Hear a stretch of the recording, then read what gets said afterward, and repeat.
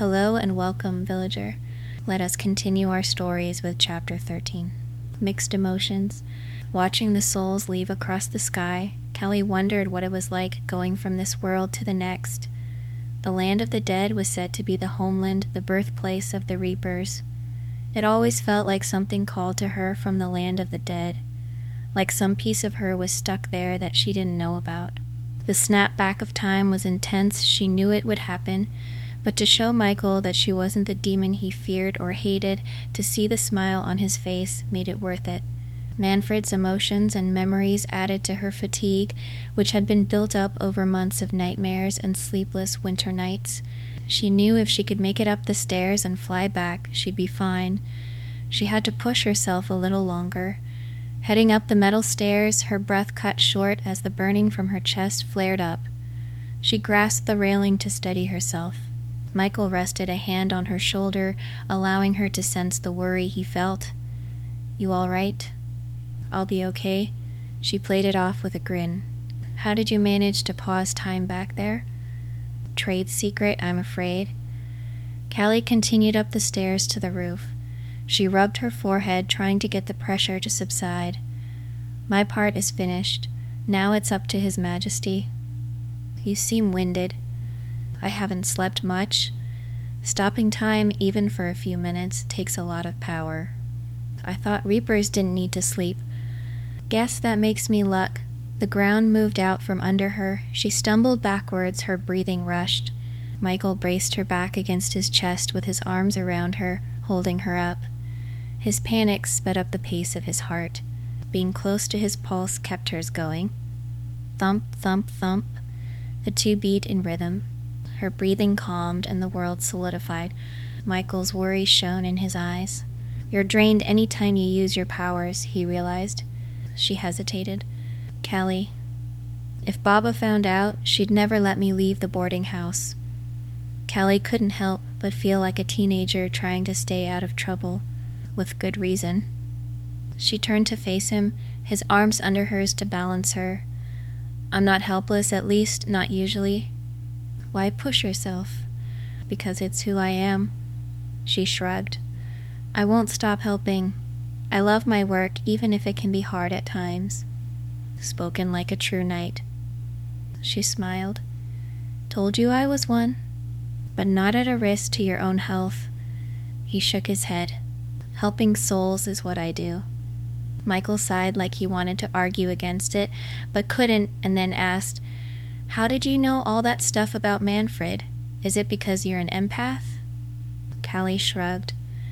"Death could see the lives of souls. He gave that gift to Reapers."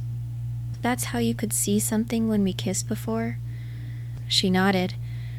"We normally can't see the lives of protected souls like you and Gabriel. Only death has that power." "But you could see mine when we kissed?" "It's been an odd few days." She shrugged.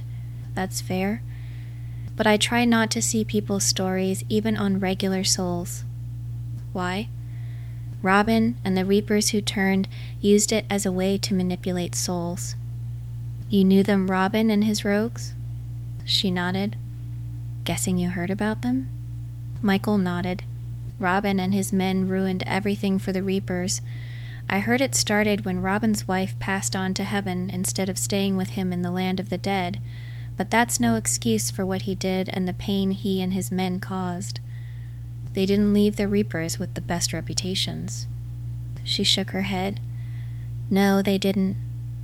"But you knew them?" "Back before I met Baba.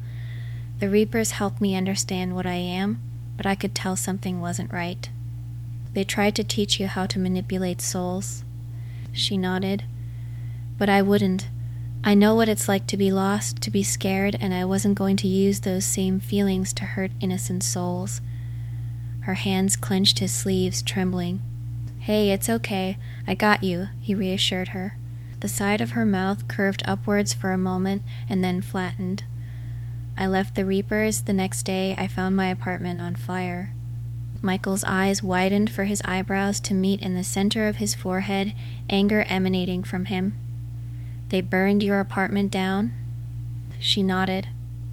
"The next night I found this outside the door where I was staying." She slipped her finger under the silver chain around her neck and lifted the small silver scythe pendant. I wondered if it was an anniversary present, but they didn't know I never told them. Anniversary? December the 24th, the night I found myself on Earth. May I? He glanced at the pendant. She undid the clasp and passed the necklace to him. He examined the small scythe. I think this was forged with a feather. I've been wearing an angel blade around my neck this whole time. Her eyes widened. Appears so. Michael gave the pendant back to her. Callie glanced down at the necklace, then back at Michael. But the chain and scythe are silver, so they didn't come from me.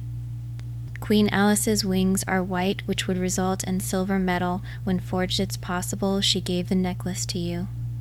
The idea sounded feasible, but the possibility that her mother had known where she was the whole time and left her there, forgotten and alone. Callie didn't want to consider it. She put her necklace on. She unclipped the hidden back flap of her coat.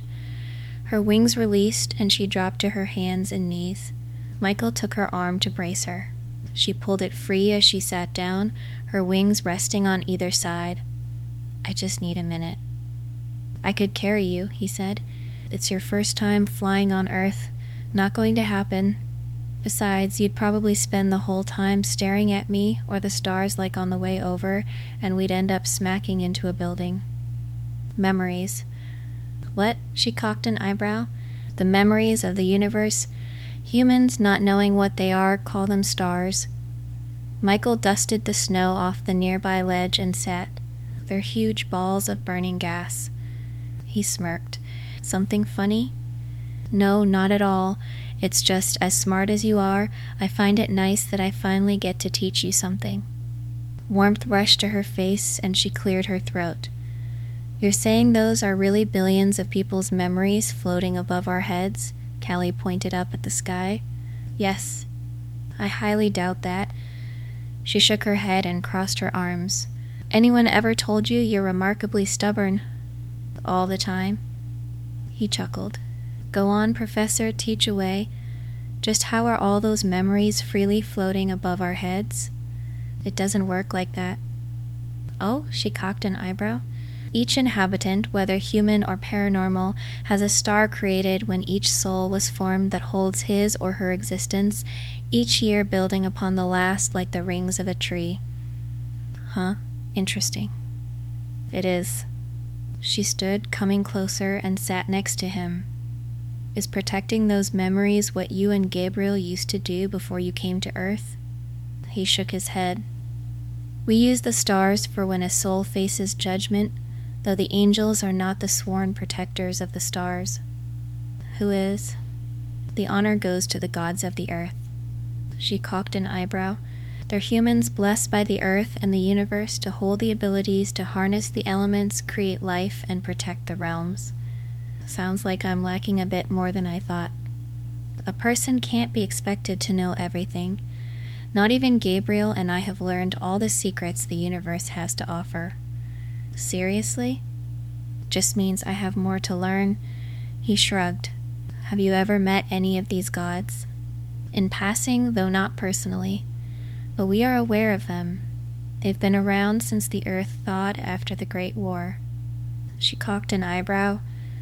You're going to have to clarify what war you're talking about there, soldier. It's what we call what happened with our brother Lucifer. Michael rubbed the back of his neck, the loss and grief radiating from him. The devil is a real guy. He nodded. It's a touchy subject. Do you mind if I ask what happened? Michael wrung his hands, anger mingling with his grief. Lucifer refused to protect a species he considered to be lesser beings. He tricked the first humans, trying to prove they weren't worthy of our protection. Then he returned to heaven with his fallen, and led them as they stormed the Grand Council. Wow, that's horrible. It was. He wiped a tear from his cheek, crossed his arms, and braced them on his lap to fend off the cold. That event was the reason I stayed away from gaining emotions, fearful that I'd turn out like my brother. What changed your mind? You? His tender gaze went to her. Me? I saw you trying to leave heaven, You had tears in your eyes. Probably not the best look. I wanted to help, but I wasn't sure how. Before I knew it, you kissed me, then shoved me to the ground." "Huh? So the surprise kiss from last night was payback?" she smirked. He grinned for a moment. "You said I shouldn't let the fear of my brother's choices cast doubt on the vows I swore to uphold, and that to let him have such power over me was more like a square looking to please an unjust master than a captain worthy of leading." "I kissed you, then called you a coward?" Callie cocked an eyebrow. "Yes?" Michael nodded. "Sounds confusing." Michael shrugged. "It was the truth, and I needed to hear it. I thought every day about what you said." "And the kiss?" she hesitated to ask. "Well, that too." He blushed. "It was my first." "Ever?" He nodded. "And last night was." "My second?" She couldn't help but be surprised. "You haven't been with anyone else?" "It was because of the first kiss that I stopped hiding and got my emotions." "Oh, wow." The warmth rushed to her cheeks. "It must have been some kiss." "I thought so." Michael blushed, smiling. Their shoulders were touching, and when they turned to each other, their lips were only a few inches apart. Michael's warmth and the tenderness in his eyes left Callie no doubt that he cared about her, and a part of her, no matter how faded the memory, cared about him. She wanted him to stay beside her, the two of them together, but then came the fear of the visions she saw the last time they kissed, and the pain behind them. From the back of her mind came a voice she didn't recognize. "You're only a fantasy to him. He doesn't know the monster you really are. And to everyone else, like Queen Alice, you were forgotten. Nothing but a ghost, a dark soul left to wander."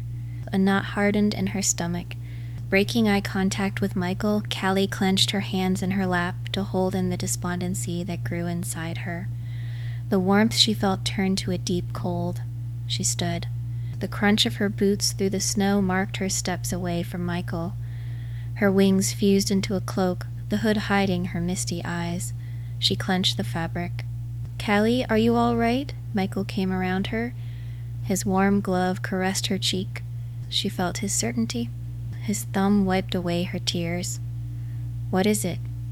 I'm not." She wanted to take his hand, to feel him, to let him hold her, let him kiss her even if it hurt. The ugly voice reminded her, "You were left on earth to wander alone forever. You're a darkened soul not worth the time of a mother you barely remember. You are nothing. Shut up. Just shut up." She gripped her cloak tighter. "Callie, you're shaking." He took her hand. "What's wrong?" The voice. "What voice?" "Don't you hear it?" He shook his head. "Everything you care about will be gone, as it always has. Baba will leave. The boarding house will close. Or they'll realize you are nothing more than a monster and cast you out. Baba is my best friend. The boarding house is my home. I have everything worth fighting for." She caught her breath, trembling. "What is it?" Michael asked. "Do you really?" Michael's gloved hand lifted her chin so she could see his concerned gaze. Her mind flashed back to when he learned she was a reaper to his wide eyes, the shock in his voice, and the anger she'd sensed from him. There was a deep pain linked to his fear that she didn't want to see. The thought of what the memory might be, that it had something to do with her, terrified her. I can't," she gagged. "We should get back." Michael worried. Like a whisper in her ear, the voice came again. "You are a nightmare to him, one he hates, and now he's telling you that you made it all possible. You made it so he could hate you like they all will hate you." Callie wanted to collapse right there, but she wouldn't let her weakness show. She stepped away from Michael. Loathing the thought of his secret hatred of her, of what she was, she stepped off the ledge. The air whipped past as she gazed toward the rooftop. Michael rushed to the edge, his panic rising in waves. Her wings formed from the drape of her cloak, her hood receding, and she shot above the clouds and flew toward the city skyline. Her fist tight, she wanted to cry, to scream, to let everything inside out, but she had no energy for it. Her mind was too clouded, her heart too empty. Michael approached from behind, and she flew faster. Thanks again for listening, Villager. Please like, share, and subscribe. And if inclined it, leave a tip in my jar on Ko-Fi at Storyteller SJ Heller, or on Patreon at Storyteller SJ Heller, and the Creative Caravan to help support future chapters. I will see you for the next chapter, and farewell.